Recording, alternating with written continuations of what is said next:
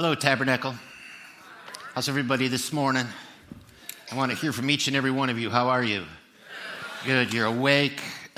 You're alive. If you're expecting something as good as the music that just happened, you're going to be vastly disappointed. That was fantastic, wasn't it? Just incredible. No excuse. Even if you did not enjoy caffeine today, you're awake. I want to point out something special that happened during that. And I think I want your participation in this a little bit. I don't know if we're going to do an online poll or maybe a text number or something, but that was Adam, our student ministries pastor, up here. Did you catch that? I mean, he's like, yeah, he was awesome. It's like, I didn't know that guy could sing. I seem to be ringing just a little bit. I don't know if it's a little loud. There we go. But I'm thinking we take a poll and see if Britain gets up here.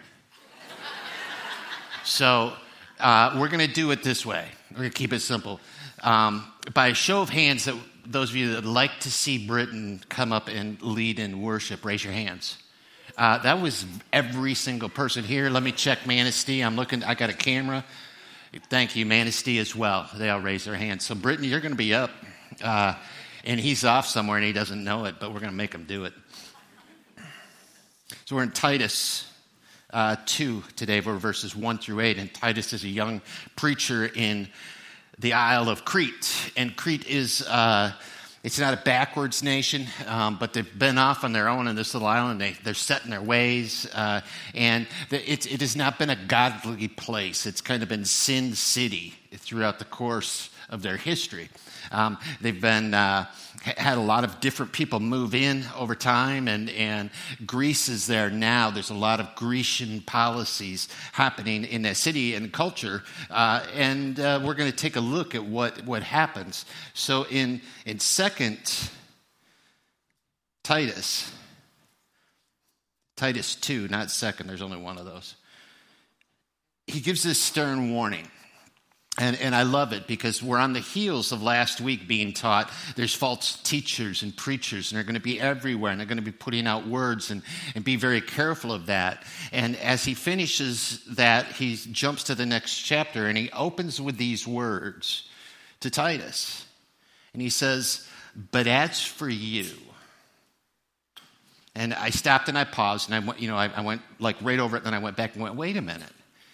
But as for you, what type of a tone is that he's setting? And I was thinking, well, if my dad, God rest his soul, said to me, "But as for you," there ain't no lip coming back from this guy, right? It's kind of like it's a command. It's almost a military type of a statement, and he's being emphatic about it because he says there needs to be a difference in your teaching. It needs to be authentic and true and real and faithful to Scripture. But as for you, you're going to teach sound doctrine. So in today's world, that's not an easy thing to do. There's a lot of noise out there, and the noise is sometimes sounds good, and maybe it's attractive in some ways, and maybe it's disgusting, and we just want to get angry and hole up in a little shell, and that's not what we're called to do as Christians and as leaders. And so he's writing this letter to Titus, and that lets everybody else off the hook, right? Because it's just to Titus, but in reality, we extrapolate just a little bit, and he's saying to families, to mothers, to fathers, to siblings, to children, to grandchildren. Regardless, you have a position of authority somewhere. And this is saying, but as for you. So the responsibility doesn't all lie here, it lies here. Two things I've learned about ministry, if you're ever going to go into ministry. And those of you that are in ministry now, this is some valuable words. And it's what my experience has been. When you're given a position, whatever that position is, and you feel God has called you and led you to that position, always hold that position in ministry loosely, like this. Because he may have a different plan for you. He may have someone that's better than you to take your place. He may want you just for a short while. And if we hold it loosely like this and the next person comes in, it's an easy transfer. And we can go on doing what God wants us to do outside of ministry. And if we hold it like this, then our identity is created in what we do. And this thing called pride and sin begins to come in, and the thought of if it's an empty congregation, I'm no good, but if it's really full and loud, then I'm good. And that's from the pit of hell. That's false teaching. But when it comes to doctrine, when it comes to what Scripture truly says, we hold it like this, firmly. We have accountability. We double-check Scripture. We're willing to take rebukes if we're wrong. We're willing to preach hard if the Spirit desires. We hold on to doctrine incredibly tightly, because if we don't, it all goes away. And we become false teachers. So he says, but as for you, you will teach in accord what is sound doctrine. So, what is doctrine? Doctrine is very simply, if you were to take the Bible and read it, and you need to give a one-paragraph statement, what is it about? What's the essence of it? And the essence of it is God is good, and God created us, and we fell in sin, and he needs to interrupt. He's got a plan, and the Old Testament is here's the life, and everything is pointing to Jesus, and there's beauty and mistakes and horrific events and gorgeous events and miracles all the way through. And we get to the New Testament, and Jesus is born, and that's his plan to get us back. And Jesus lives his life and ministers, and he performs miracles, and like the song said, he's not going to run out of them. It's not a limited amount of miracles, and he performs those miracles, and he lives a sinless life, and he's pointing to his heavenly Father the entire time. And then he goes to the cross unjustly. And in a literal sense, he takes all of the sin of the world upon himself because he was blameless. And he was crucified. He died in a horrible manner. And he was buried. And he rose again on the third day, alive. He defeated Satan, sin, and death. That was the payment he made for us, for you, for we. And he ascended into heaven. And he promised us one day he's coming back. And in the meantime, he sent the Holy Spirit. And the Holy Spirit is invited in and dwells within believers and empowers and encourages and opens our eyes to Scripture and to the world around us, in particular, individuals that we can see and we can love. That's sound doctrine. There's a lot of small things in there as well. We call those small rocks. Baptism is a big rock, which we're going to celebrate. How you get baptized is a small rock. So, sound doctrine, we don't want to spend our time arguing about small rocks. In fact, we don't want to argue about anything. We want to proclaim the gospel of Jesus Christ. That's sound doctrine. And you need to know that because God may move you. He may bring you and your family to a new location and you need to find another church.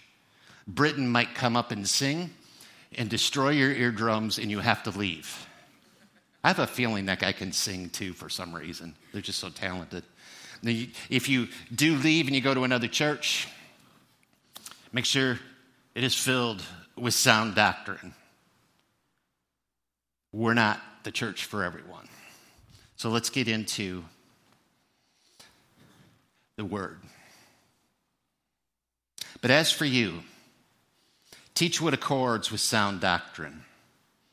Older men are to be sober-minded, dignified, self-controlled, sound in faith, in love, and in steadfastness.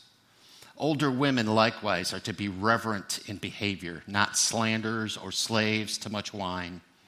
They are to teach what is good, and so train the young women to love their husbands and children. They are to be self-controlled, pure, working at home, kind, and submissive to their own husbands, that the word of God may not be reviled. I wonder how many of you I just lost right there. Likewise, urge the younger men to be self-controlled. Show yourself in all respects to be a model of good works, and in your teaching show integrity and dignity, and sound speech that cannot be condemned, so that an opponent may be put to shame, having nothing evil to say about us. So sound doctrine, why do we need sound doctrine? Because we live in a very sinful world, and it's really crazy right now, and it may be the craziest time ever, but it's not, because history repeats itself. There's nothing new under the sun, that says Ecclesiastes. That means that even in our evil ways, even in sin filled around us, there's nothing new. In our reactions or our responses to that as believers, there's nothing new. So part of that is like, calm down, this isn't over. We have the end of the book. But in the meantime, there's this thing that's happening in our society that is questioning, which I believe is good to a point, what Scripture says. We should test it. But the questioning isn't in an honest way. It's in a dishonest way. And this dishonest way is to go, I want it to say something good about me. I want it to affirm that the lifestyle that I've chosen is just A-okay, and that let's take it so nobody gets to judge anybody over anything. Let's deny that evil is present. Let's deny that there's influence all around us. And sometimes we'll hear something so many times, and it's repeated so many times, that we begin to question our own sanity and our own values and our own morals, which come from Scripture. We're built in the image of God, both man and woman, and there's something innate in us that knows. Little kids demonstrate this to us. They can tell. There's times when their radar is really big and they can sense danger, and they'll come back to us. And as adults, sometimes we beat that out of ourselves, and that's not okay. We need to not beat that out of ourselves. We need to pray and be attentive. But sometimes we'll hear it so often that we'll start to question, maybe I'm wrong. Well, I know I'm fallible, and I've been wrong at least once a day. So I can question, but Scripture is inerrant, and it doesn't change, and it's sound, and it will point us in the right direction. I watched a movie recently, and it was about the classic good and evil. And evil is sitting on one side of the table, represented as a man in jail.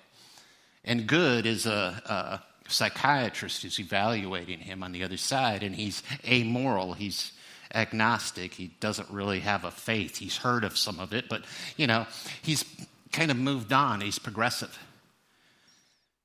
And in the course of this conversation, all of a sudden, evil leans forward on this table. He says, Jimmy, you're losing the battle. And James, as he prefers to be known, on the other side leans back and goes, in almost a smug way. I didn't know we were fighting. And evil leans forward and says, that's why you're losing the battle. Because they forgot sound doctrine. So it says, as for you. And there's a reason why it says, as for you. It's because Paul has been around the block, and he's seen it all. He's been to big cities, little cities. He's been to everything in between. He's been in the desert. He's been in the mountains. He's been on lakes. He's seen all types of people, all different colors of people, and all different excuses and reasons. He's seen all different lifestyles. He's been to Rome. He's been to Galilee. And now he's writing to Crete. And he writes in 2 Timothy 4, verses 3 and 4, this warning. And it's to Timothy, but it's for Titus, and it's for all of the teachers and preachers at the tabernacle, and it's for all of the congregants who attend.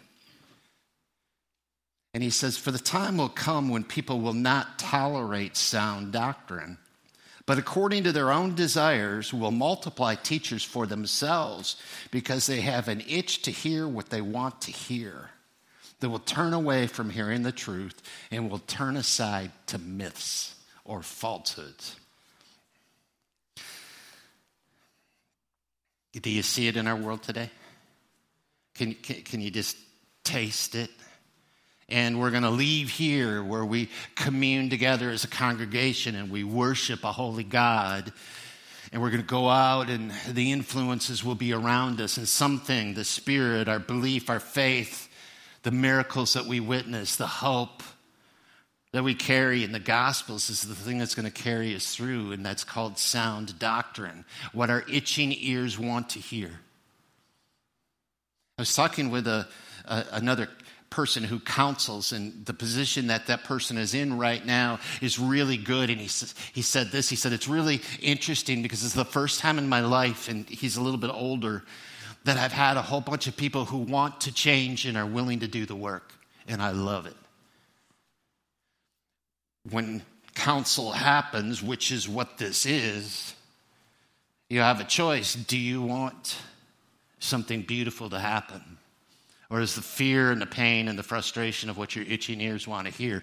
Because what we want to hear is, I'm okay, just the way I am. Now, if you follow Jesus, if you've asked him into your life, and you're struggling, he loves you just the way you are. But he doesn't want you to stay there. His desire is to move forward. And when we deny, we're susceptible to false teaching. And the false teaching rarely comes from the pulpit. It comes from life. So he gives us some instructions. And he gives instructions to older men. So I'm going to paraphrase a little bit. Are you guys with me on that? Older men. How many of you consider yourself older men? Okay, yeah. Wait, you're older. No, I'm kidding. I guess I fall into that category. In my brain, when I wake up, I'm not there. When I look in the mirror, it's like, whoa. I guess I fell into the older man category. So older men. So this is the help. This is how we fight false doctrine. And he's saying, here's some qualities that maybe you should or should not have. And he begins with this. Older men, don't be fat and drunk. Come on, that's funny. You know, there was some discussions that I read about is when he says be sober-minded, well, is he talking about just being rational or is he? No, in the original language, it's don't be drunk. Older men, right? You've been there. You've done that. You had enough. This isn't about whether or not you can drink alcohol. You can. It's fine. But don't overindulge. And an older man should have learned that by now. And then suddenly you find yourself and you're retired. What am I going to do? I'm going to go to a beach in Florida every winter? And yeah, I don't see that as scriptural. But, well, if that's what you do, you do. Sorry. I usually get yelled at by somebody retired who goes to Florida. Bless you. But we don't have to work anymore. And we get a little gluttonous. And our bodies begin to change. And we're not, digesting as quickly. And so it shows. And, so a fat drunk man, who's going to listen to that? Who's going to listen to that? I mean, after a while, even the dog goes away. An older man is to understand what sound doctrine is. He should be able to, in his own words, if he's a believer in Christ and a member of the church, an older man should be able to give a simple little explanation of what sound doctrine is. Not to confuse or to show off or to quote a billion pieces of scripture, but to go, this is what my heart says sound doctrine is because Jesus changed my heart and I lived by his word. Older men are to act their age to be mature. And that just like, oh yeah, that's not a big deal. Yeah, it is, because I've worked with a lot of older men who are very immature. Oh, I just heard a woman go, mm-hmm. There are times just because you're older, that does not mean you're mature. And I've watched the way some of us older men have responded to something that has hurt us. and it's not mature. It says here that you're supposed to love those around you always. You're supposed to be able to show love always. It doesn't mean you always bring a card and flowers. That's not it. It's you're showing love to those around you so that it's attractional, so that your love is genuine, that you actually care about people, that you've got time. Older men are to show that because it's an example. An older man should have very deep roots. He's a bigger tree now. And his roots mean that when adversity comes, he doesn't fall over. That his faith isn't just second nature, it's first nature. And that in the midst of the storm, those that tremble around him can look and go, he's calm, I can hold on to this. He'll help me through. And by the grace of God, older men, you will. I think he's saying, older men, be a child of God and let it show. I gave it to the older men, didn't I? Older women, you're fine. See nothing at all. I'm actually scared of older women. I don't know if you can tell. I don't know if my body language is showing anything right now. Teachers and preachers are to not be afraid to proclaim the gospel. It says this about older women: treat those around you with respect and do not gossip. Now, men gossip as well, okay? It's not in there, but I think there's more power when women gossip. I think that it's sharper and harsher and crueler. And I think that it breaks not just hearts, but souls. It breaks wills. And it's evil. And it says, do not do that. You're to show respect. Does that mean that men don't have to show respect? No, it doesn't. It means that God has put you in a position where your respect will have more power to those around you than any man could ever give. And it says this: don't be fat and drunk. It does. Don't drink too much wine. Don't be gluttonous. How come that's not funny? I think it's hilarious. Honestly. That seems relatively simple. But it says that you're to teach those around you what is good and what love is. What better place to learn what love is? Do you know how many songs there are about love that totally miss the mark? I mean, there's a billion number one hit love songs that just are stupid. I mean, they are. It's a catchy tune, and we love to say it, and then all of a sudden you realize what you're saying out loud as you're singing along in your shower, and you go, I'm an idiot. I should have listened to the older woman who's showing me what this love is. It's consistent, and it's helpful, and it has a discipline, and it's not reckless or careless. It's measured out in good portions to those around that person, and you've been given that gift, women. Do that. Specifically, teach young women how to be wives and mothers. I don't know if any of you women have ever had a baby, but if you had a baby, when you got home and it was your first one, did you know everything? No, you don't know everything. And then as you're raising them, and they start to be toddlers, and then, they get to that point, and you're like, man, I made it through the day without murdering anyone. I'm a good mom, right? Well, there's older women who've been there that would love to teach. And older men and older women, the time to teach is when somebody asks, not when you think they need it. That was for free. Show them what it's like to be peaceful. Teach what submission looks like with a godly, mutually submitting husband. Be pure in heart and pure in knowledge of Christ's redemption.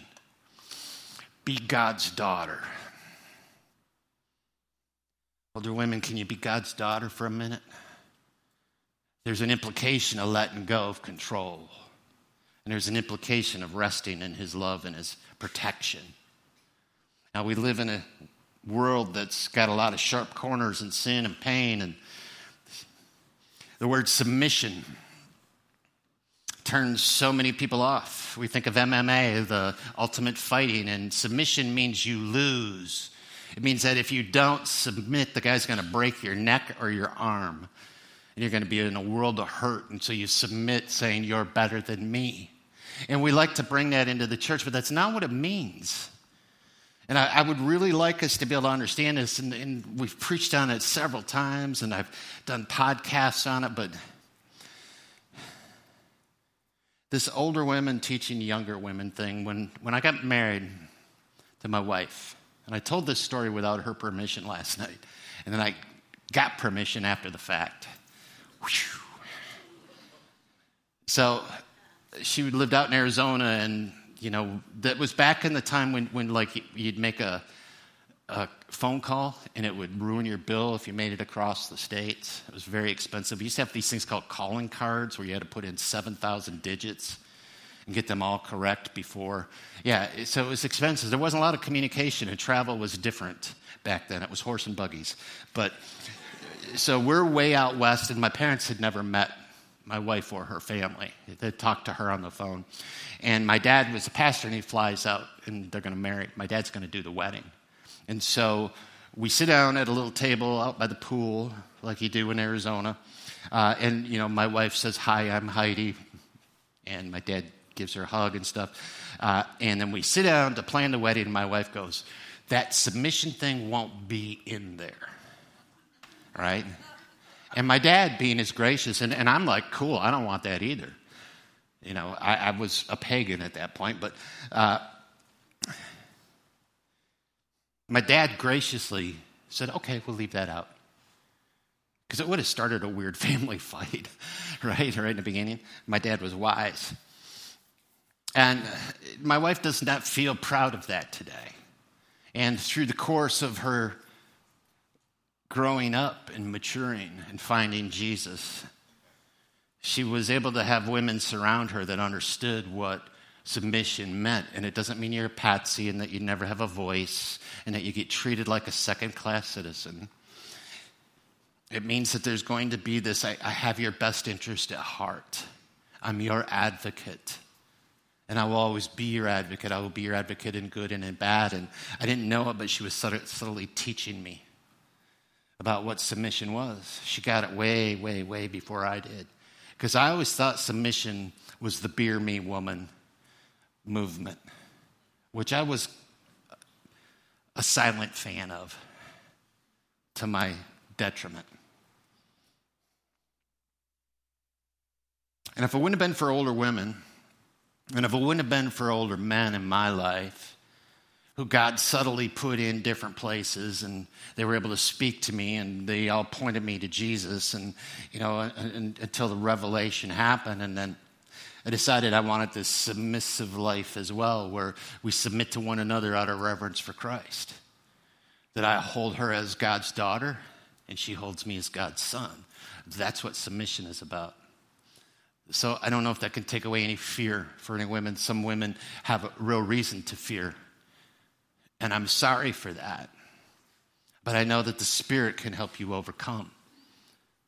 And if you have a godly man, he will help you overcome. And then it goes on to younger women. Younger women are an enigma. I avoid them at all costs. It's because I have nothing, really. I mean, I've never been a woman. I don't know what it's like to be a younger woman. I have some spiritual advice and I have some pastoral advice, but I've never been there. And I think what this bit of scripture is saying for younger women is be responsible by being teachable. Can you take a minute and remember that there are those who desire to help you and they love you and they're not going to shame you. And it really is okay, younger women, that you don't know everything yet. It's really okay. But you do have the power to be teachable. Seek advice from godly women who have been there, done that, come out on the other side, that are peaceful. Not every older woman or older man is going to be the one you want to seek. And one of the keys for us seeking is, are they peaceful? Do they have a peace that passes understanding? Not are they perfect, but do they have something that's desirable in their character? And then it goes to younger men. Younger men, buckle up. Okay, Manistee, is anybody alive over there? I mean, after this music we had. Younger men, you're no longer a child. You're not a kid anymore. It's time to grow up. You grow up, but you become puffed up as a younger man. Stop being puffed up. In fact, I'm going to summarize it in just a short little bit that might get me in trouble.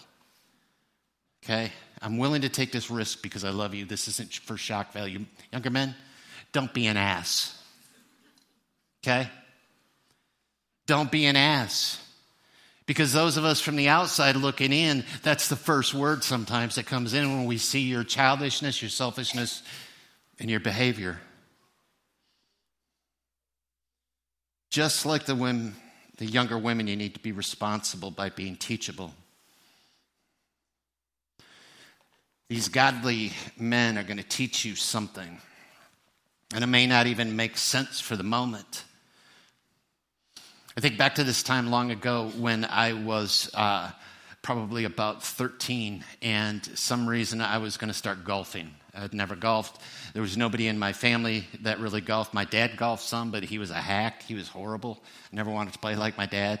And so I was kind of on my own, and this old guy, Mr. Patrick, lived next door to me, and he had some clubs, and he saw me out there with a club, and he came over, and he talked about how I hold my club, and I had to do it this very specific way, and I could only do it left-handed to begin with. And I didn't understand. It didn't make any sense. It felt really awkward, but he made me do it over and over and over.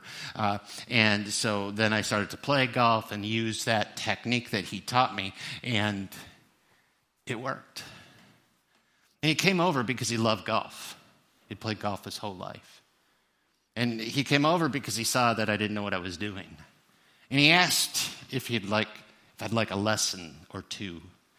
And I said, yes. And I didn't sit there and tell him, you don't know what you're doing.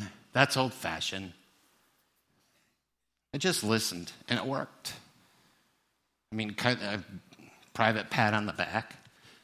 I went out and there was this golf league that I was in, and there was the A and the B tiers, and I was in B because I was brand new, and I won. I had a trophy. And then I was puffed up, and I was an ass.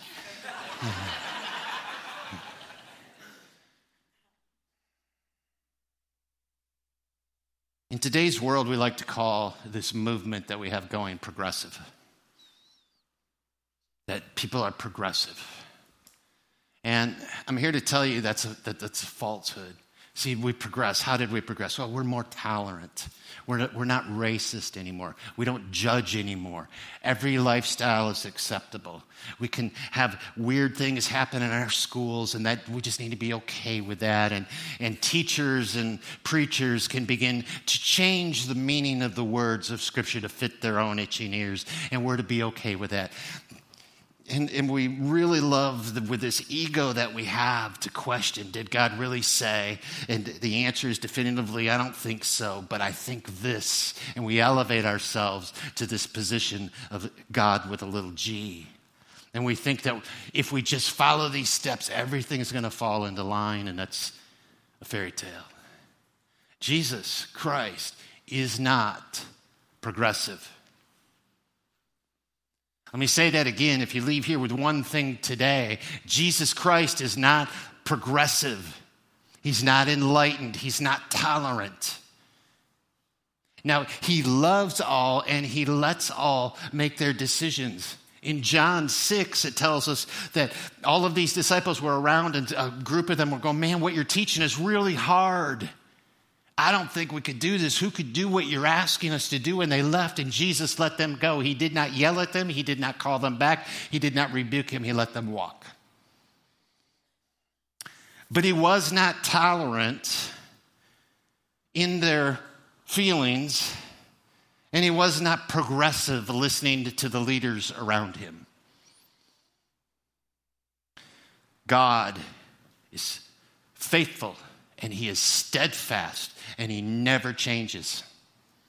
And that should bring out the biggest amen in the planet for us, because the world we live in changes really fast, but we should fear not, because he tells us not to fear. And one of the things he gives us is sound doctrine. And he also took Crete, and he said, you know what? Let's start the world's, and I don't know if this is true, first small groups. Let's have older men meet. Let's have younger men meet with older men. Let's have older women meet. And let's have older women meet with younger women, and fight clubs and Bible studies. And things started growing, and it was so much deeper. They were putting down roots so that when they all get old, they're going to have deep roots. And the storm that comes, they're going to be the ones we look to. They say, help us with our faith. You've been there, done that, came out the other side peaceful. It's simple, but it's not easy. So the bands are going to come out here and in Manistee. They're going to close us in a worship song, and we worship a holy God. And so I'm going to ask if you'll bow your heads, and we're going to pray our way out. God, thank you for the lessons in Titus and the words through all of Scripture. They can be so encouraging, and they can take what seems so complicated and scary and make it so simple. Take away our fear. Help us to mature. Help us to choose to be responsible for the own doctrine that we believe, the doctrine of the gospel, the message of Christ. And we can rest in that. Thank you for making us creatures who need to be in community. We're not to be alone. And we're going to be in the world, Father, and the world is a dangerous place. And evil exists to harm you, to wound you, and we're the easiest target. Father, help us to follow what you've taught us, so we will not make a fool of your bride, the church, and so that we will be strengthened in our witness, Father. Whatever that looks like, we'll be filled with your holy power. Father, God, bless this congregation as you continue to expand it. We are witnessing a miracle, and the Holy Spirit thrives. Bless you and thank you for that. Amen.